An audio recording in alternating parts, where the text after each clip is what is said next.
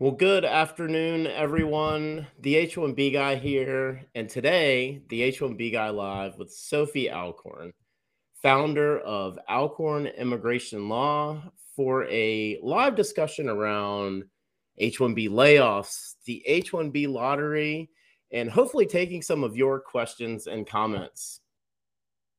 But before we get started, I'd like to ask you if you have, please subscribe to the H1B guy channel on YouTube and like this video to produce more content like this for you.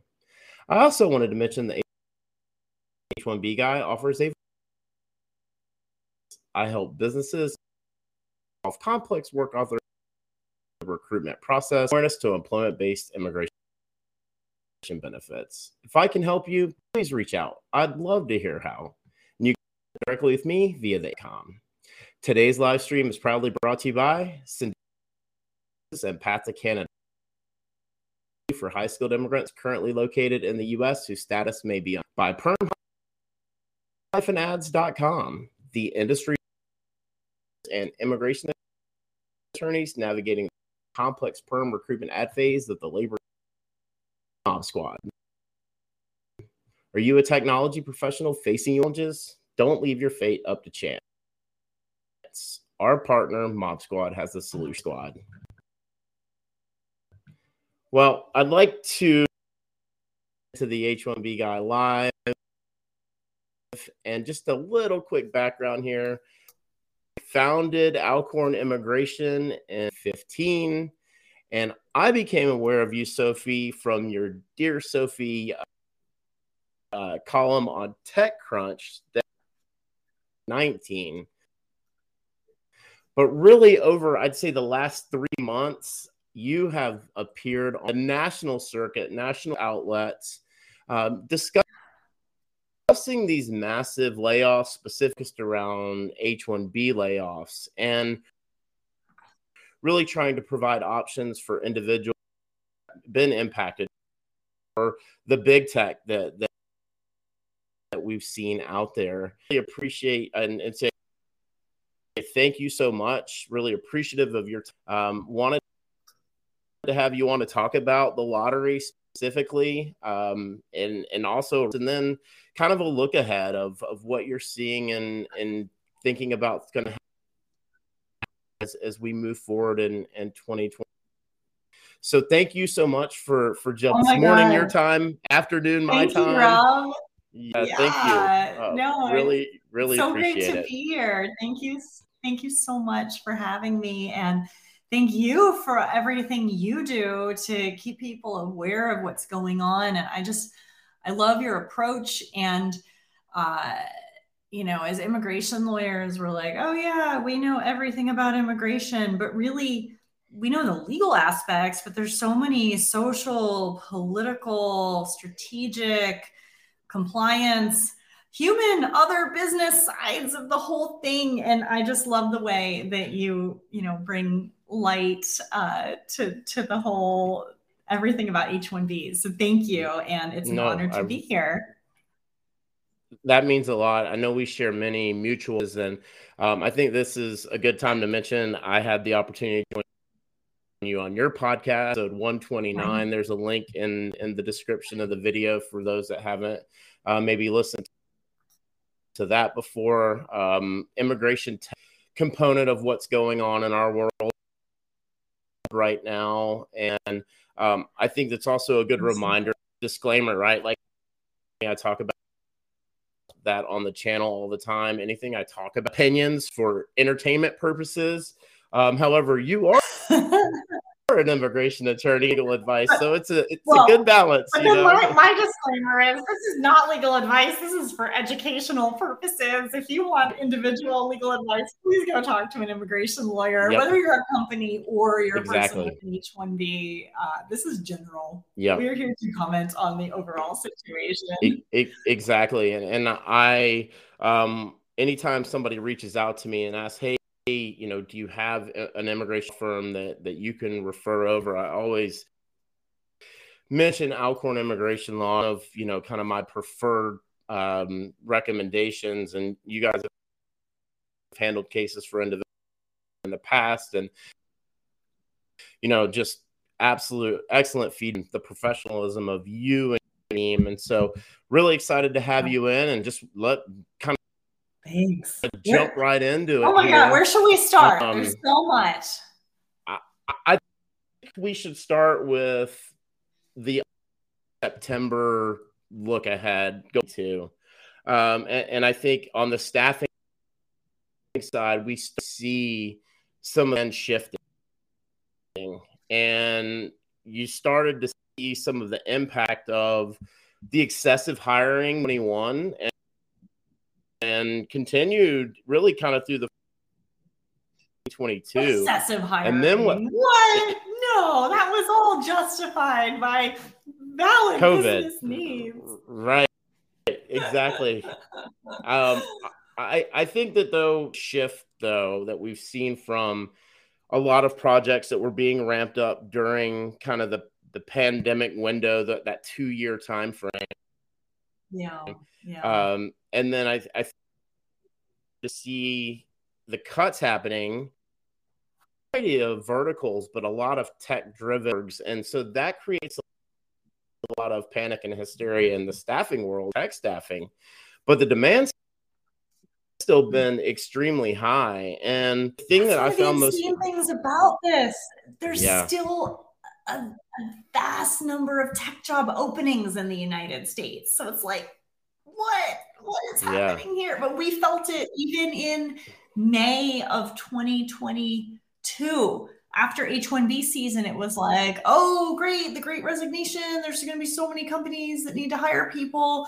Let's keep going. Those COVID numbers were still like the business result, the financial aspects of the post-COVID, business boom, right? We were still feeling it. But what we saw in the world, because we work with a lot of our very early stage technology startups and immigrant founders, and they're rapidly scaling teams. And what we saw in that world was these like black swan memos and the VCs being like, conserve your capital. There might be some sort of financial event coming, and we don't want you frittering away our VC dollars on mindlessly expanding headcount because that might not be necessary anymore. So we were like, wait a minute, we were expecting another 2021 boom.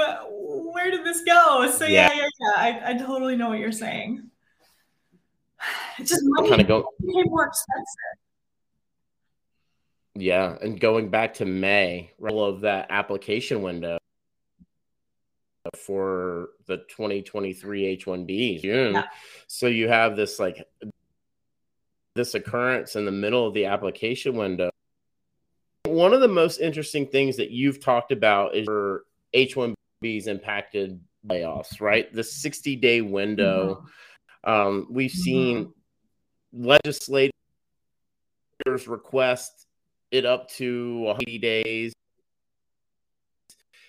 USCIS comes out, I think it's going to stay at 60 days. So for me, right, like outside of change leaving the country, if I'm an H1B impacted by a layoff, what is the best option for me depending on my situation? Okay, so if you're worried about getting laid off, but you haven't been laid off, the things you can do before getting laid off are either apply for a second concurrent H1B to work part-time at another company. There might be intellectual property ramifications of this or employment law ramifications with your existing employer separate from immigration law. So please work with a lawyer to figure those out. But immigration law allows you to have 2 H1Bs at a time. So if you went through the lottery, you're working for some company for 40 hours a week and you want like insurance, you could go to a small company and they could sponsor you for a 5 or 10 hour a week H1B and you can work there part-time when it's approved. And then that way, if the big company lays you off, you're not out of status. You're still maintaining active H1B status, even for 5 hours a week. And then that other company, you can either ramp up your hours or just continue part-time as you then layer in another full-time job eventually. So that's like the easiest way to get more time runway. If you have been laid off and you're looking at that 60-day grace period, one thing to try to negotiate with your employer before you sign the severance package is, hey, in lieu of that cash, because I have a lot of savings, but in lieu of that cash, could I please like extend my last day? And can I please legitimately keep working at your company and maintain my access and actually do work for you until a later end date? Because the 60 days is calculated after the cessation of employment. And I think it's risky if somebody's on garden leave and they're still getting paychecks, but all of their Okta or whatever account has been disabled and they're not doing work. I don't think that you're like actually maintaining your status there. And I don't think that you should be delaying your 60-day count until your last paycheck in that scenario. So legitimately continuing to work as long as possible is helpful. And then in that 60-day grace period, you want to find another job as quickly as possible. But if you don't have one by the end of it, you probably your best bet is either a change of status to B1 or B2 visitor to request an additional 6 months of time runway in the United States where you are not able to work, but at least you can be here. And then from there, you can switch back to H1B later. You can try to enroll in school, but it's also going to take a really long time. You could apply for an O1 through a company or an agent to allow you to do multiple gigs and pave your way to a faster green card. Or if your priority date's current and you qualify, you could self-petition a green card. Often our Indian clients or Chinese clients will go for an EB1A for extraordinary ability. From other parts of the world or people with a current priority date can also look at the EB2 national interest waiver green cards. So there's a variety of things you can actually do. And if you're like stressing that, oh my God, what if this is me?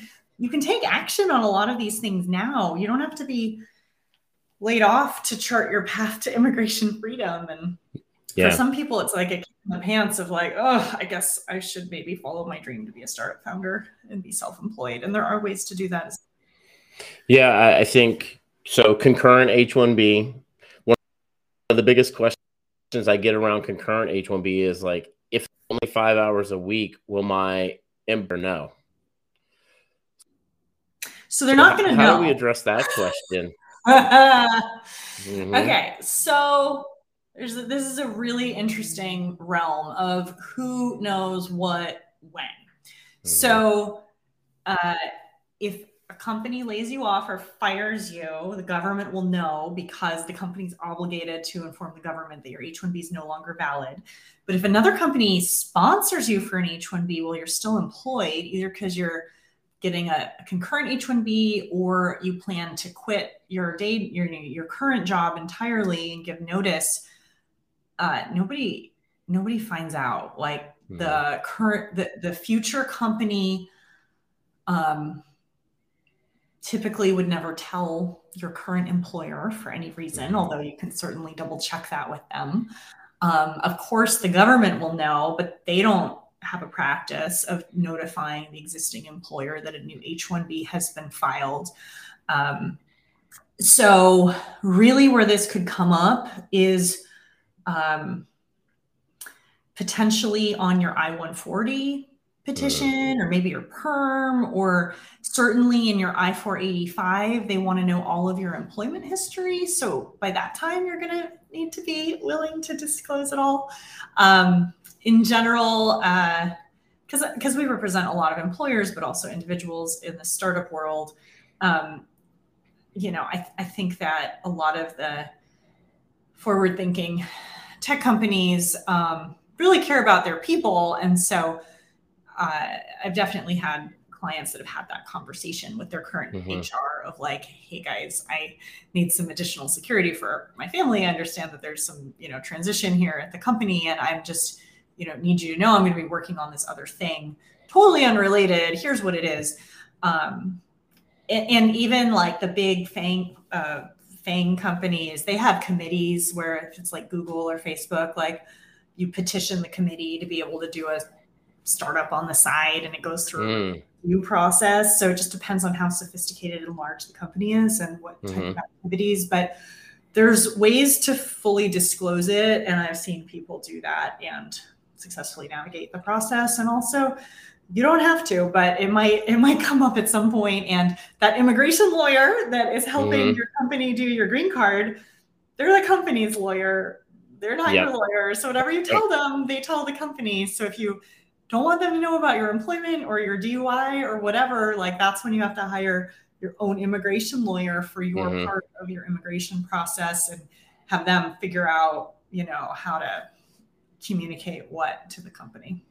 Yeah, I think that's a great point. The concurrent is something that I covered from one of your posts, dear Sophie. I think it was like a year ago, where you talked about for startups and that 49%, right? That's kind of the barrier in the founder startup for H1B. The 49% equity ownership is the key there.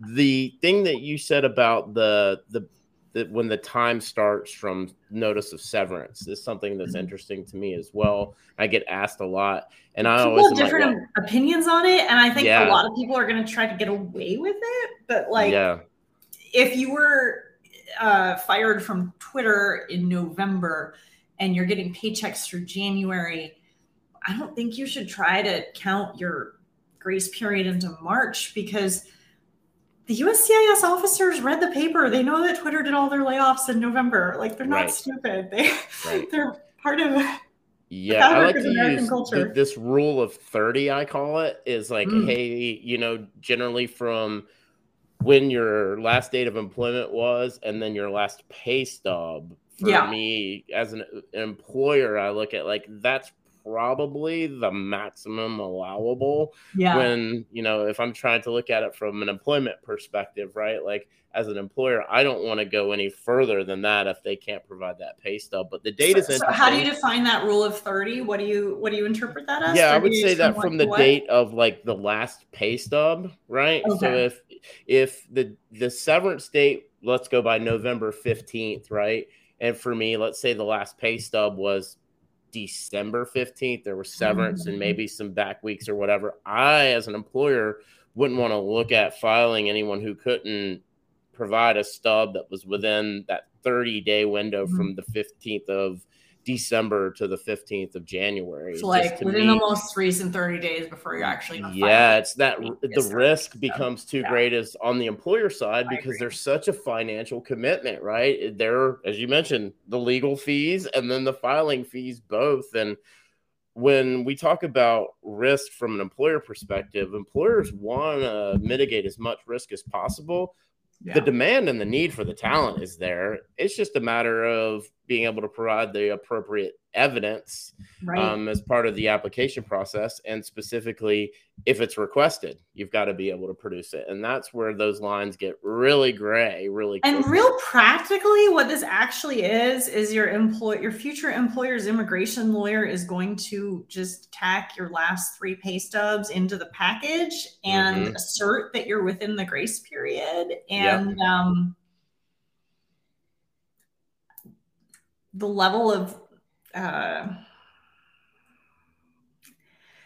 the depth of the adjudicatory process, right, is variable, and your company is probably, different companies are going to approach it in different ways depending on what you advise, what their immigration lawyers advise.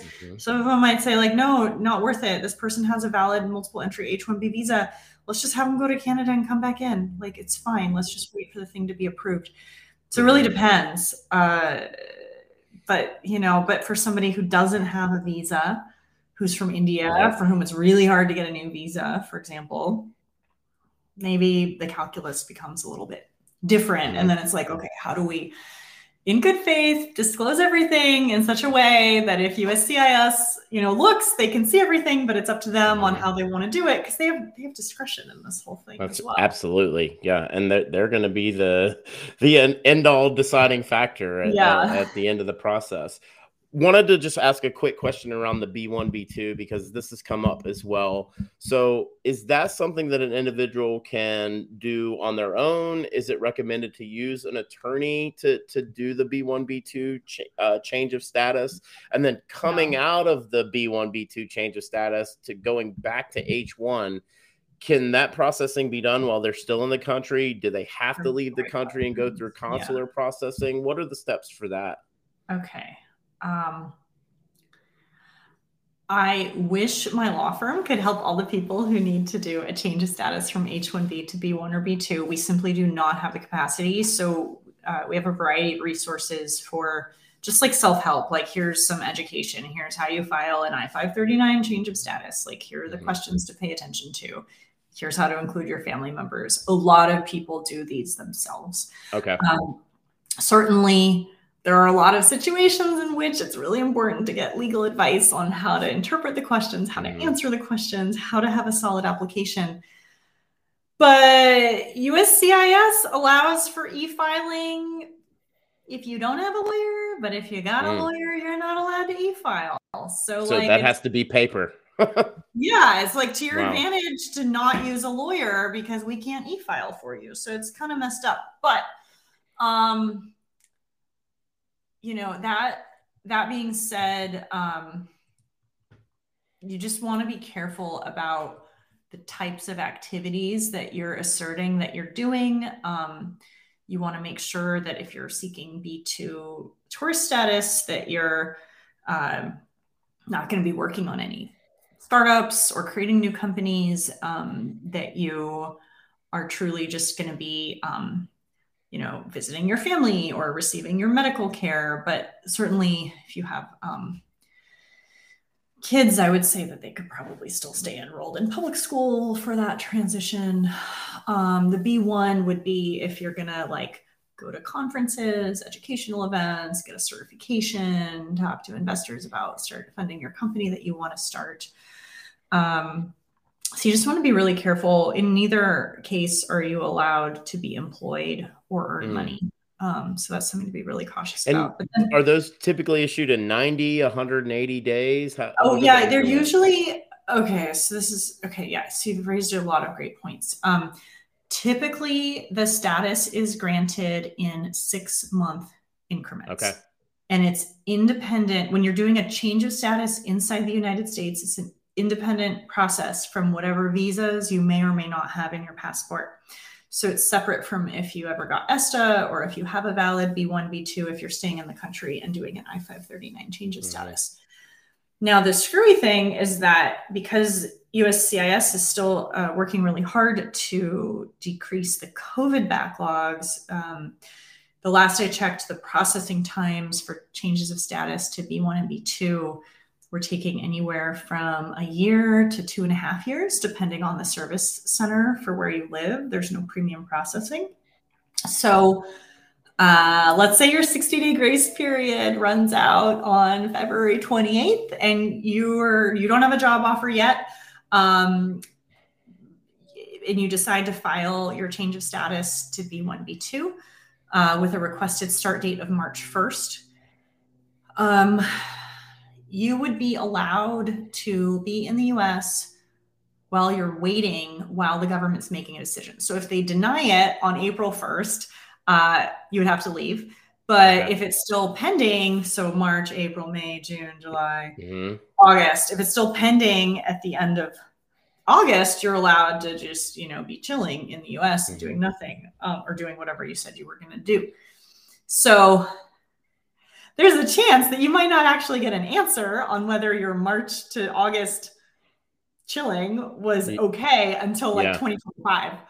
So you got to work with your company's immigration lawyer for your subsequent job to make a plan with them of, do I wait? Do I link these chains of changes of status together? If you change status from B2 back to H1B, you have to wait for the H1B approval to start working. You're not allowed to start working on receipt, unlike if you transfer in the grace period. So that would be a case for premium processing then, right? It would be, but then sometimes as an immigration lawyer, sometimes we get an RFE saying, hey, show us your adjudication of your B2. And we're like, you're USCIS. We don't have it. You guys haven't made a decision yet. Here's our receipt notice from the other case. Can you guys like speed it along? So sometimes in those situations, it's like, like it would just be better to leave and come back in if that person can, you know, has a visa. But that's like so individually specific. But so you got to talk to a lawyer about that. But ultimately, my dad was an immigration lawyer, and the way he described it was it's like a chain, and you need every link of the chain to connect. And sometimes you get to the end of the chain and you look backwards, and then you just want to make sure in retrospect that they're all connected, but somehow they all have to be connected. But if you need to reset it, you got to leave and come back in. And you also want to make sure that you're never out of status for more than 180 days, because that can lead to big problems as well. That's interesting. Last question on these layoffs around the I-45 adjustment of status. One of the things when you're doing perm, right? Employers certify that there have been no layoffs in the last 12 months. Do you see any impact of this in the next year? Yeah, this is like the hidden side of this. It doesn't just affect the laid off workers. It affects all of the immigrant employees that were not laid off that need to get perm. Companies that did layoffs will probably have to wait at least 6 months and then restart many perm processes after that. So there are types of green cards that do not involve perm. And so if you're at a company that did layoffs, they could sponsor you for an EB-2 national interest waiver green card. You could also self-petition that, but it doesn't involve perm. You'd have to make an argument for why you specifically are in the national interest and why it's okay for them to not do perm. We also see that for the EB-1 category for researchers, for intercompany transferees like L1, for extraordinary ability folks. So there are ways that companies can still do green cards without perm post layoffs. That EB-1A I get asked about a lot, and there's just a lot of documentation that goes into that you have to have. Yeah, and this is why I started the Discord group that I shared with you. So I'll bring that up right now. Okay, I'll go ahead and share that link and post that in the chat. And while I do that, I did want to mention if any of you out there have any questions or comments for Sophie, please post those in the chat, and we will get to those at the end. So just shared that right there. There is the Discord link. Yeah, so this is a group for people who want to get green cards in the EB-1A category, the EB-2 national interest waiver category, or even an O-1 visa, any of these things that are related to extraordinary ability or national interest, and you want to be able to do it yourself without an employer, or rack up those accomplishments so that you can qualify. We'd love to welcome you to that group. Awesome. Thanks so much for sharing that. And I'll add that into the video description after we're done with today's session as well. So wanted to pivot to the H1B lottery. Yes. I love the predictions. I'm so curious to hear your thoughts too. 2 weeks ago, they came out. A lot of been asking, and I've been saying since November, I expected end of January that they would come out with the date. And I expected it would be March 1st. I thought the window would actually be a week longer than it was. I thought they would run it through kind of the next week, which I think is the 24th or 25th is that Friday.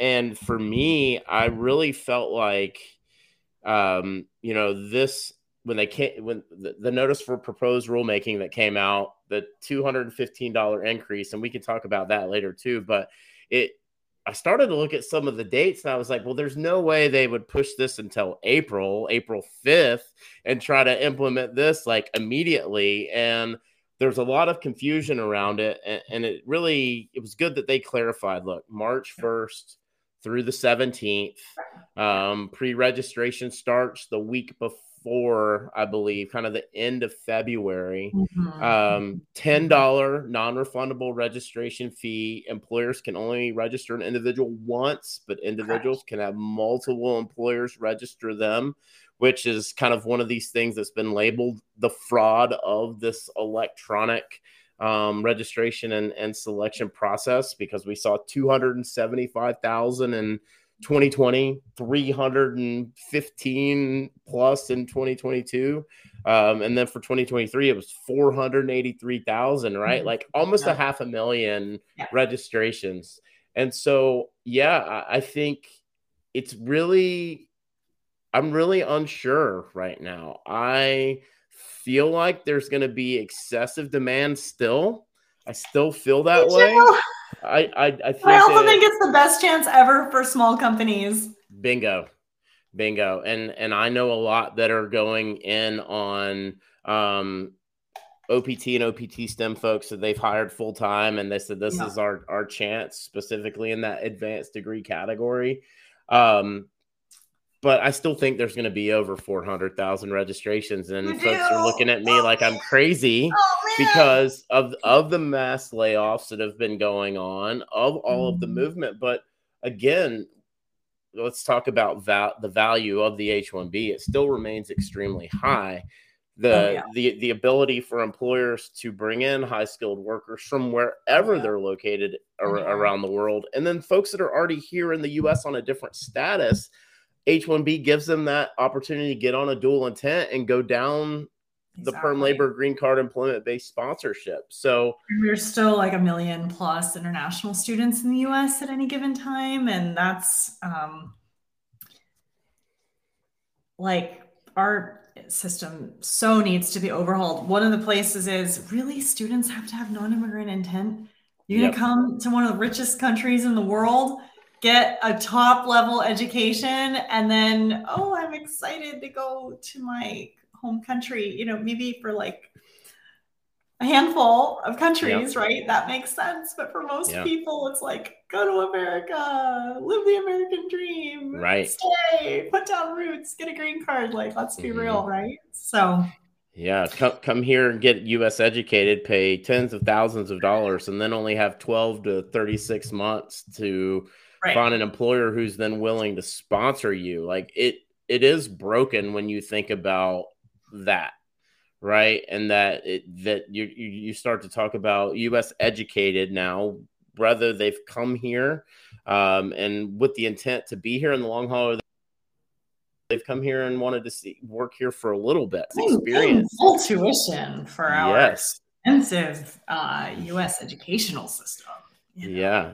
So I've long thought that we would see an increase in that advanced category on the overall like H cap allotment. I've thought may move that number up closer to the allotment on the international side, which is 65,000, right? And there's 20,000 available in the advanced degree. You think that you want them to move increase the master's cap set aside? I've heard some rumblings that could be something that we could potentially see in the future. That would be amazing.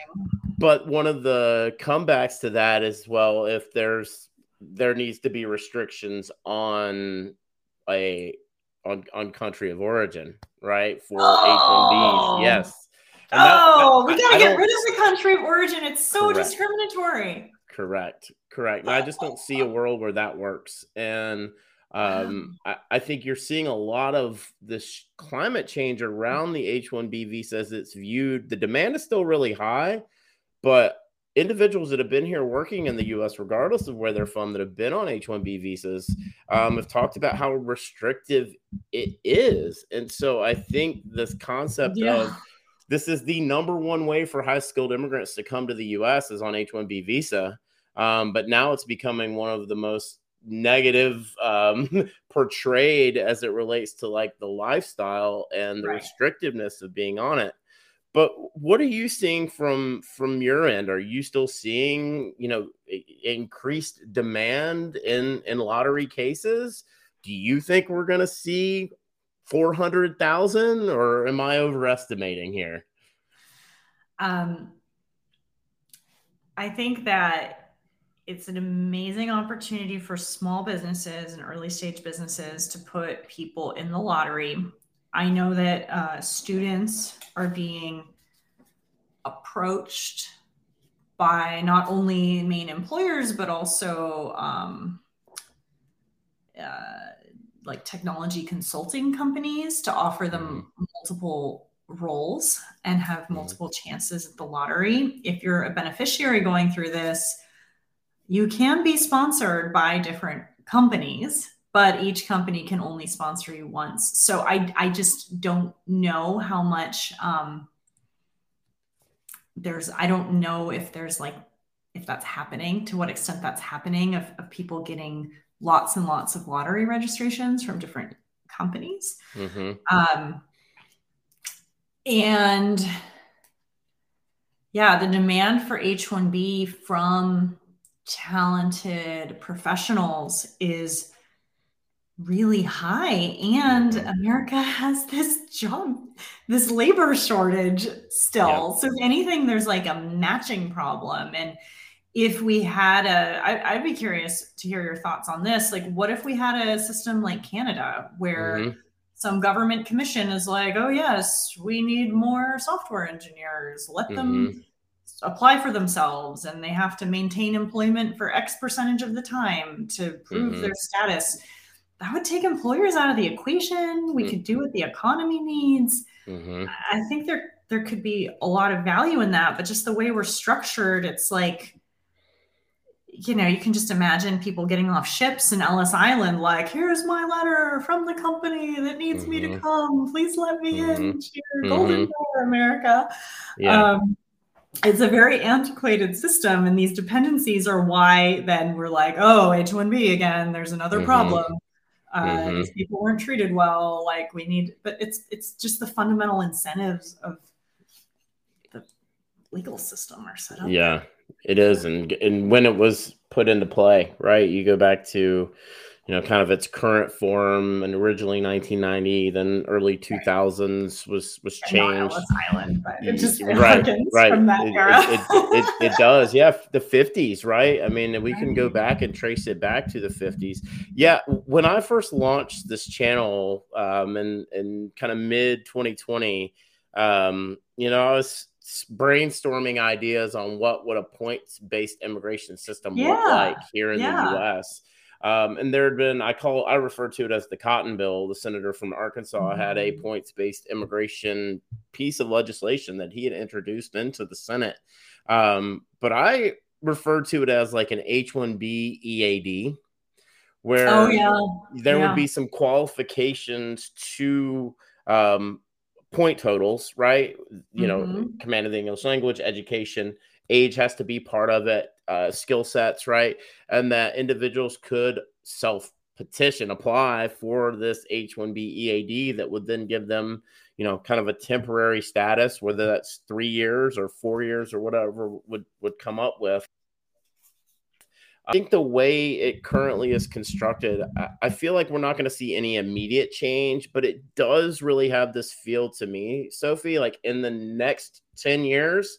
I hate to say it like that, in the next decade, it sounds crazy, but I do think we will see some significant changes to not only the lottery and the way H1Bs are assigned or selected Hmm. for non-exempt. I think we'll see increases in the duration eligibility for the timing around H1Bs. And I think too that there may be a possibility to extend H1B time without having to go down a perm labor, a green card, permanent resident sponsorship Hmm.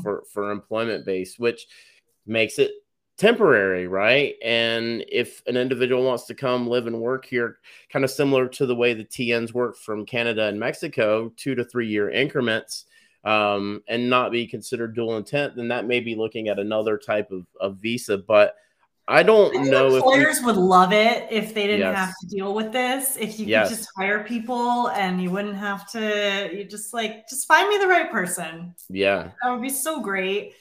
And then just the It, amount of God, it's like the amount of brain power that it takes people to navigate this system. Like, we could be using that to cure cancer yes, or stop climate yes. change It's or, it's so protect national complex. security.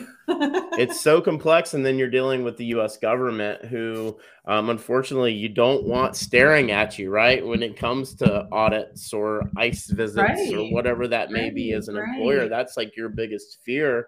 And employers, when they start to go, hey, we've got an individual that's on an H1B that we want to sponsor, and they reach out to me, and I explain to them kind of what that process looks like, and we start to talk about time costs, legal and filing fees associated with it, Yeah, their eyes, I watch, they start to go googly, right? They're just not they understand, but they go, wow, this is so complex. right.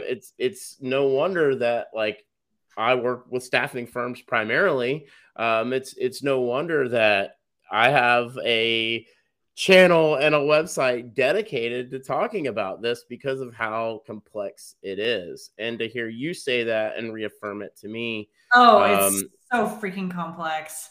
it's It such is. it's such a tax on creativity and business potential. And Mm-hmm. even like if you want to go into the national interest aspects of it, I don't care what side of the aisle you're on, the Biden and Trump administrations agree that it's in our national security to recruit tech talent to the United States. Like we need tech talent here. They both administrations put it into their national security plan that we need to encourage Mm-hmm. high skilled immigration to the United Yeah. States. And so I think taking employers out of it, I mean, I'm grateful for the opportunity to serve people, as I know you are too, but Yes. I'm confident in your and my ability to navigate and be able to provide value to people if this immigration system gets cleaned up. So that's really what we have to Correct. advocate for over the Yeah. coming No, there's no five, doubt 10 that, like, years. as you said, it's about the brain power behind it, right? And like moving with the cheese, right? That's the Yeah, famous book that's out I love there. that. I read that book to my kids. I love that Yeah. book. Yeah, it's a great book, right? But I think that's the point, is that it's so complex. It's so Yeah. complex for individuals. It's so complex for employers, and probability to be selected via the lottery is 26, Yeah. 27%, For right? And that's lucky just a with a general master's degree, number. maybe it's going to be like 30% or something this year. Yeah, and it depends. They'll break down those numbers, and we won't know that until towards the end of the Yeah. year. One thing Um, that I was surprised about last year was there was no second lottery or third yeah, lottery or fifth lottery. They like got their me too. calculations correct. Well, they selected what, Like, 127,000 for 85,000, and oh, but that I tells wonder me. if the flake rate's going to be different this year because of the I wonder layoffs. too. Yeah, the application rate, right? Like, and what will that look like on their selection rate? Right. Um, but the interesting thing, and I still have some folks that were selected, applied, met the June 30th deadline, that still reach out to me and say my case still hasn't been approved.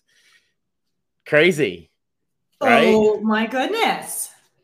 And I'm like, well, they're like, well, what can I do? And I always Is say, it the well, petition or is it the visa? yeah, it's the petition in and of itself. And I'm like, you need to have your attorney reach out to their USCIS Yeah, that's probably liaison. way beyond processing times, and especially Yeah. if they got premium processing, and maybe they ran out of numbers and there's some extras that never got adjudicated. Yeah.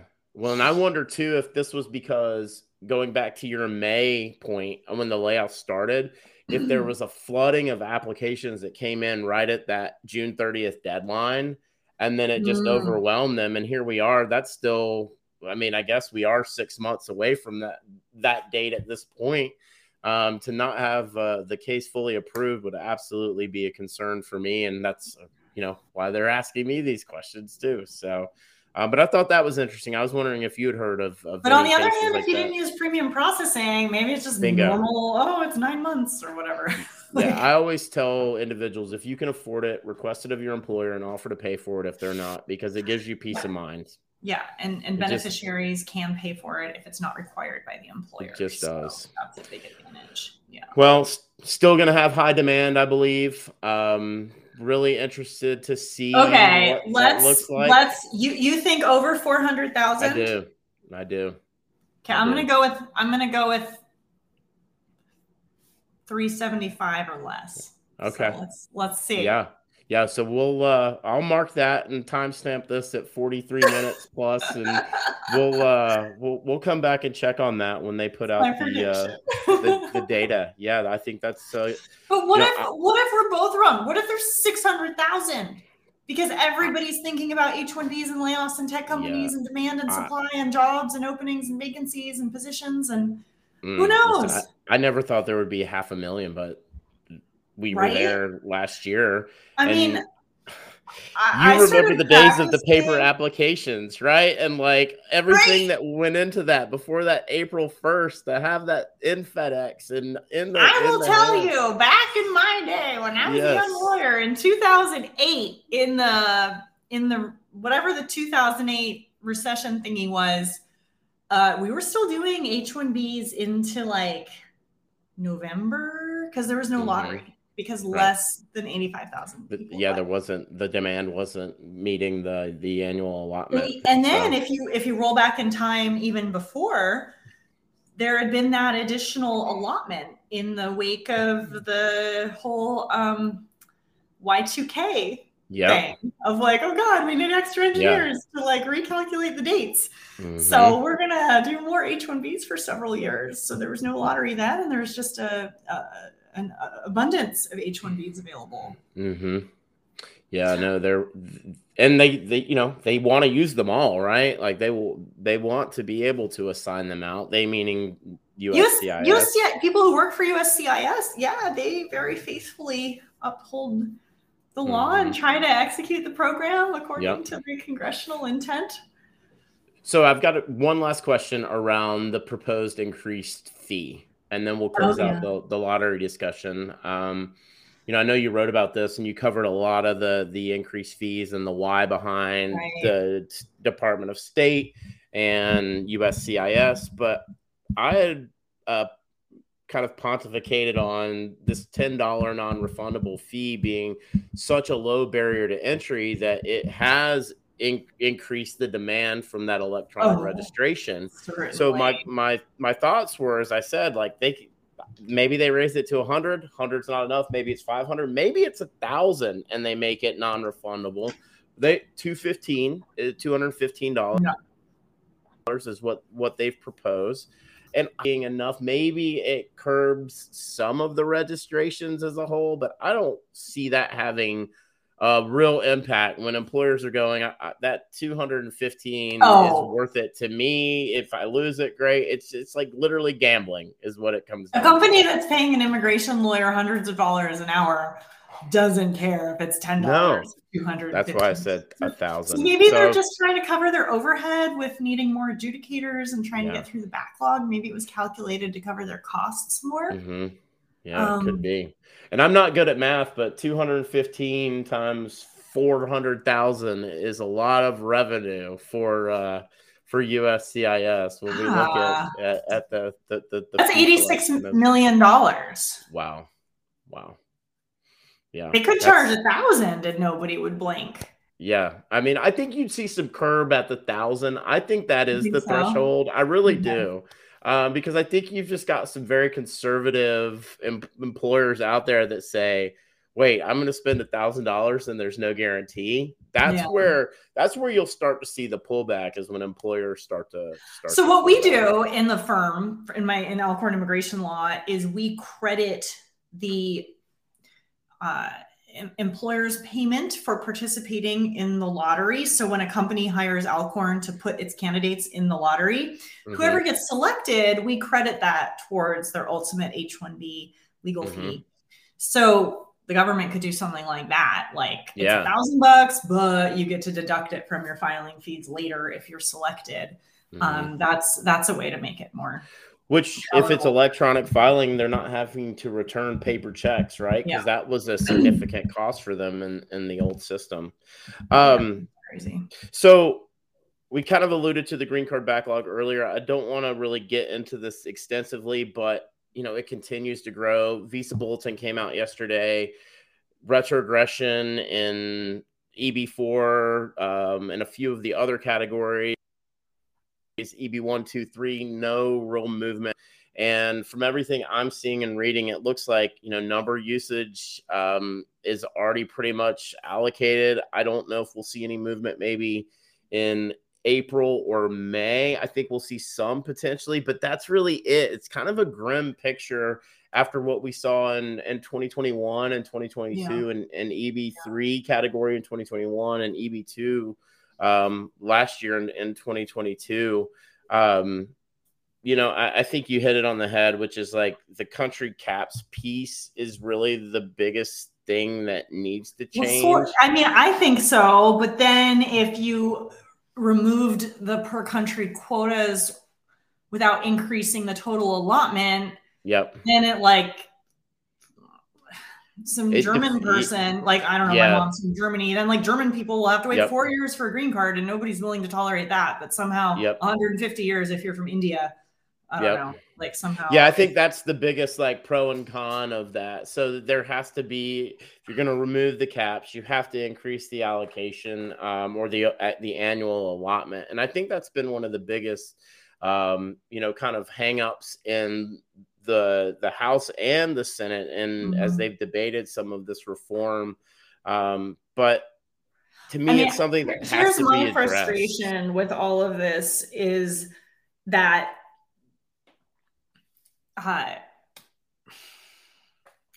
we lump everybody together under immigration, but really it's like 20 different things that we're solving as a country. One thing is, how competitive do we want to be economically with the rest of the world so that the next wave of innovation happens in the United States and not elsewhere?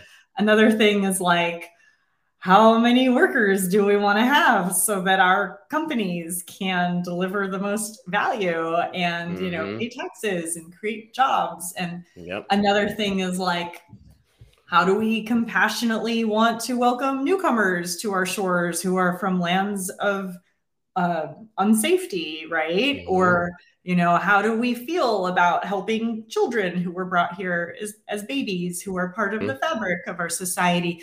But they're all different, like they're completely different things, but they all get shoved into immigration. Yeah. We have a 20-year lobbying truce on how comprehensive immigration reform needs to work. And so if you're part of a faction, there's like this nervous, delicate balance where it's like people aren't going to move forward and push for change unless everybody can get their thing. But like what those things are, it's so frustrating. It is. And I think that I thought that the comprehensive would be what we would see. I really did. Yeah. I thought that would be something that we'd see under the Biden administration. Now I don't believe that. I've it's seen like Obama chose healthcare, right? They picked their thing, and exactly. And it's like, just to be real, there's so many farm workers and restaurant workers and domestic workers that are here without authorization, and there would be a huge cost to legalizing their statuses because right now they're working under the table and Americans get away with paying them cheap wages, right? So there's this, it's such a complicated socioeconomic thing, but at least from the perspective of business immigration, the system's really broken. So if we care about helping U.S. businesses succeed, we definitely need H1B and green card reform, because the world's most brilliant people are begging to come here, but we're not letting them in. Right. And that's that smaller piece of like standalone legislation that's going to have to happen. Or I tried to do it. Executive order, right? Like something along those lines. I tried to do it, Rob, with the startup visa. I helped Representative Lofgren. I got to help write the bill that the House passed last year. And they tried to throw it into like a science research bill to get startup founders in here. And like it couldn't get through the Senate. So it's like back to square one. And then the regulatory change takes forever, and it can be, caught up in litigation the way DACA has been. So I don't know, but we'll figure it out. Keep talking about it. So wanted to spend maybe like 2 minutes on 2023 predictions and then do like a rapid fire Q&A and wrap this up, if that's okay. Okay, great. So anything 2023, we're mid-February now. Anything that you think will happen by the end of the year that we're not talking about right now?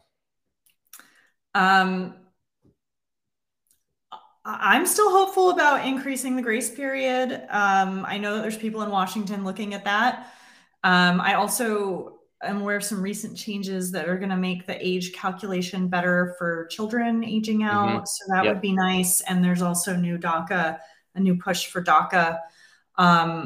But I think for the most part, maybe backlogs will increase. Maybe it'll be a little easier to get visas, but I think business immigration is mostly sadly going to stay the same. So if you're, in the system as a beneficiary, definitely look at green card alternatives as opposed to waiting for an EB2 or EB3 priority date if you're from India or China. Yep, I agree with you 100%. I think it's going to be a lot of the same of what we've seen kind of the first 2 years of the admin. Well, let's roll through these questions really quickly, and then we'll wrap up here in a few minutes. So, Okay. Sharaf asks if can someone qualify if the publications are old? Example, back in 2012, 2013. He's asking for that EB1A is what he's asking for. Yeah. We can certainly use that. We just have to show how it's tied to your current field of extraordinary ability. But absolutely. Awesome. So there isn't an expiration on the publications per se, or is there? Yeah, sometimes like a startup founder's like, oh, hey, Sophie, I was on the Slovak national gymnastics team in college. Can I use the National Europe Gymnastics Awards? Like, do you have a gymnastics startup? No, we're doing healthcare. Well, okay, no, we can't use it. So we have to show how it relates to what you're doing and contributing. But yeah. But that's good to know. There's no like expiration per se. I think that's important. Ferlina says, hi, Sophie. I attended your webinar prior to this too. Is there a minimum amount of years you have to be in America to apply for EB2 NIW on H1B? I'm in my second year. This is the thing, Rob. Immigration's so confusing that people end up making up requirements that aren't there. So yeah, no, there's no requirement to being born in a certain country. There's no requirement for being in the United States. People can apply for green cards in any country in the world. How fast it goes and whether you can travel in and out might be affected. But if you're a Malaysian person in the US now in your second year of H1B, you could absolutely look at applying for an EB2 National Interest Waiver Green Card as a self-petition. That's great. And she had a follow-up question that said, is there a window of time to apply for H1B transfer? Can we apply whenever? How long would it take? There's no window, right? Like you, based on your validity so there's dates, like your 3 and 6 year typically maximum that you can recapture. But we have some companies like that hire like somebody who's on cap gap at the end of their STEM OPT and they got selected in the lottery and they're waiting for their H1B to kick in October 1st. Like sometimes there's another company that's poaching them. So they do 1 day of work on their H1B at the company that got them through the lottery and then they could transfer to the new company. Yeah. There's no. I always advise 30 days in that it's situation. Safer because then you got to pay stub. Yes, exactly. That's one of I've seen it done, but 30 days is a lot safer. Primanoth asks, why is there no movement for the March visa bulletin for EB3? And he's talking about the interfiling apps between EB2 and EB3. I'll take this one, Sophie. There just aren't numbers. Like we can look at it, but the numbers are oversubscribed already for the year. And so again, this is going to be kind of the status quo unless we see slight movement in EB3 once those interfiles for those that went up or down, depending, start to be calculated. And Rob, here's something that you might know about. I'm so curious about. The State Department tracks all of this with the visa bulletin, and Charlie Oppenheimer is the genius, and I hope he lives forever.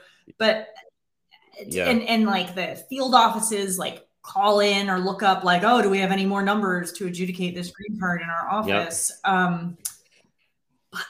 feel like any of the engineers who are on H1Bs who do software could figure out how to automate the whole priority gate visa bulletin system to make it real time. It's like I had a high gas bill. There are some sites that are dedicated to it, and they've got some serious algorithms out there. But it's literally rocket science for sure. Charlie's a government liaison now for an immigration firm. I don't know if you knew that, but he hasn't been doing the bulletin. Who does the bulletin? He's been very quiet, whoever it is. I remember I'm forgetting his name, but I know it. I should have written it down, but that's it's crazy. So your point is extremely it's sort of valid. Like it's cold here and I had a high heating bill for my house and I called and I'm like, hey, I just got the monthly thing, but how do I change the programming on my heater morning and nighttime to know how much I'm using on a daily basis? And they're like, oh, we don't have smart meters yet, so you can't have a daily rate thing. I feel like that's the difference we need. We need like real-time live dashboard Word. Well, and exactly. Yep. And it's the transparency behind it, right? Yeah. Because I think that's what creates the Yeah. unrest. So I think this is a good question here about applying for H1B without a relevant Oh, yeah. degree. Employers can definitely help you with this. Basically, if you graduated in another field, or you dropped out of college, or you never went to college, there's a calculation for an H1B where 3 years of work experience in the field can be equivalent to 1 year of a college degree in the US. And also it can be helpful if you got a three-year bachelor's degree in your home country instead of a 4-year bachelor's degree. So that's where your employer would work with an educational credential evaluation service. You could get letters from prior employers demonstrating your work experience in the field. So yeah, it's totally doable. And the more specialized in the field, like specifically in engineering, whatever that may be, you know, and the more years of experience you have, the easier it becomes, I think, too, just in my experience. 2 more quick questions, and then we'll wrap this up, okay? What's the most promising changes to the H1B that you're excited about? Arjun says he's personally looking forward to in-country visa stamping. This is a huge game changer, right? Thrilled about this. Yeah, me too. He's going to be amazing. Yes. They're doing the pilot. So just to recap, if you missed it, I saw this in the Wall Street Journal over the weekend. They're going to do a pilot program for the State Departments that you can do in United States visa stamping for H1Bs and L1s. And I really hope it extends to O1s, but it's thrilling. Apparently the State Department did this in the early 2004 was the last time that they did it. It's amazing. Crazy. Yeah. It's amazing. Yeah. And think about how things would have been different during COVID, right? And you know, how this could have been, some of these nightmare stories could have been easily avoided, you know? Yeah. Last question. I'll just answer this. Lager's asking about premium processing. You pay it before, as part of the registration, I believe, right? Or is it, if selected, it's at the application process? Okay. Yeah. So if selected, it's once you're selected, then it would be part of the application process.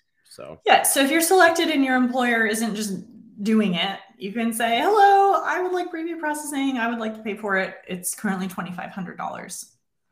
Awesome. I'm going to bring up the Discord link one more time, just as a reminder. So here that is for everybody, and I'll post that in the video description below. I've got all of Alcorn Immigration Law, the website, social channels. Subscribe to Sophie's YouTube channel, the Alcorn Immigration Law YouTube channel. Their Twitter, Instagram, Facebook, follow them on LinkedIn, like all the places, right? And now Discord too, which is probably right to you and even better. If I'm someone listening, I'm going here for sure. But Sophie, thanks for spending over an hour here with me and all the folks on the channel. It blew right by, right? Like I know you were like, well, look, if it's slow, we'll just cut it early. We'll save everybody. But I didn't even realize more than an hour had passed. It's so much fun talking with you. No, I had some people tell me that our podcast was one of the better like conversations they've heard me have. So I'm really looking forward to what the feedback is here from this. I know for me it was really thrilling, and I'd love to make hopefully this an annual thing, have you on before the lottery, and we can make predictions and, you know, try to solve all of the problems. Pull you into whatever my like lobbying government would love to things are. Please, I need you on this. Yep. if we remain silent, nothing will change, right? And I think that's the greatest thing. We live in the greatest country in the world. We have the freedom to make choices for ourselves. And one of the things I've always talked about is I don't want us to get behind in our innovation and technology advancements, because we've led the way for decades.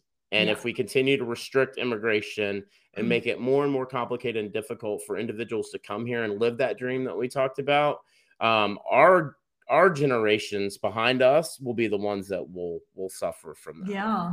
And you're in Georgia, right? Correct. Yep. I'm in I have no idea what your political affiliation is, but if you can get yourself elected as a Republican senator from Georgia, and I can get in as a Democrat senator from California, we'll have the great H1B alliance. Yeah. Well, you know, I would say I'm probably purple. would be the best way that I would describe my affiliation. Let's just start a pro-immigration party.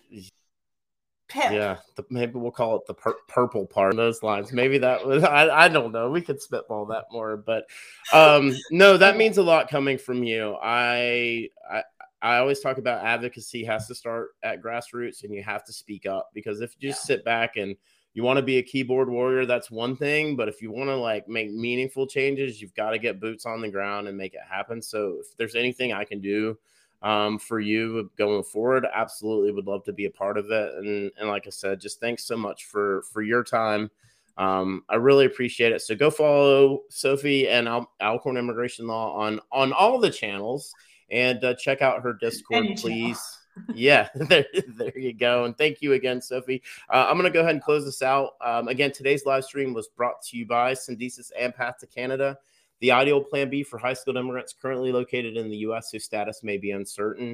If you're facing an H1B denial or OPT expiration, don't get caught off guard. Make sure you have a plan B, and Syndesus and Path to Canada are your answers.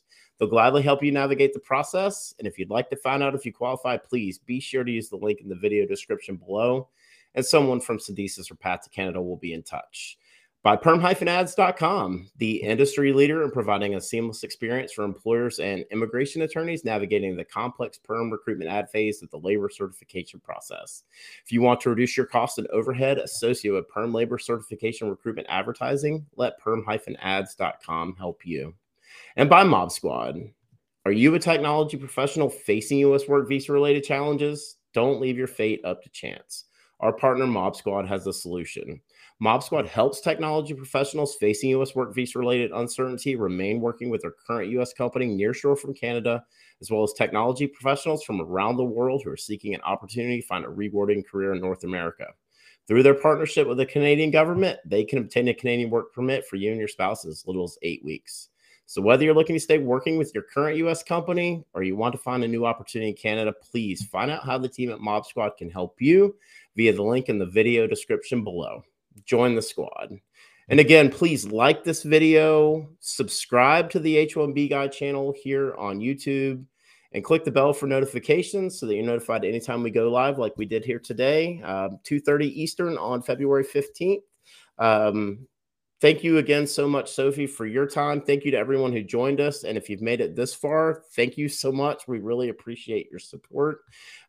Sophie, hope you have a great rest of your 2023. I know we'll be in touch. And thank you, Rob. We'll talk before then. I want to find out. I want to talk after the lottery numbers come through. Yeah, we'll. I've got that. It was at the 43-minute mark, so I've got that noted. We've got that documented. And again, thanks for taking an hour out of your day to join me. Just really, really appreciate that.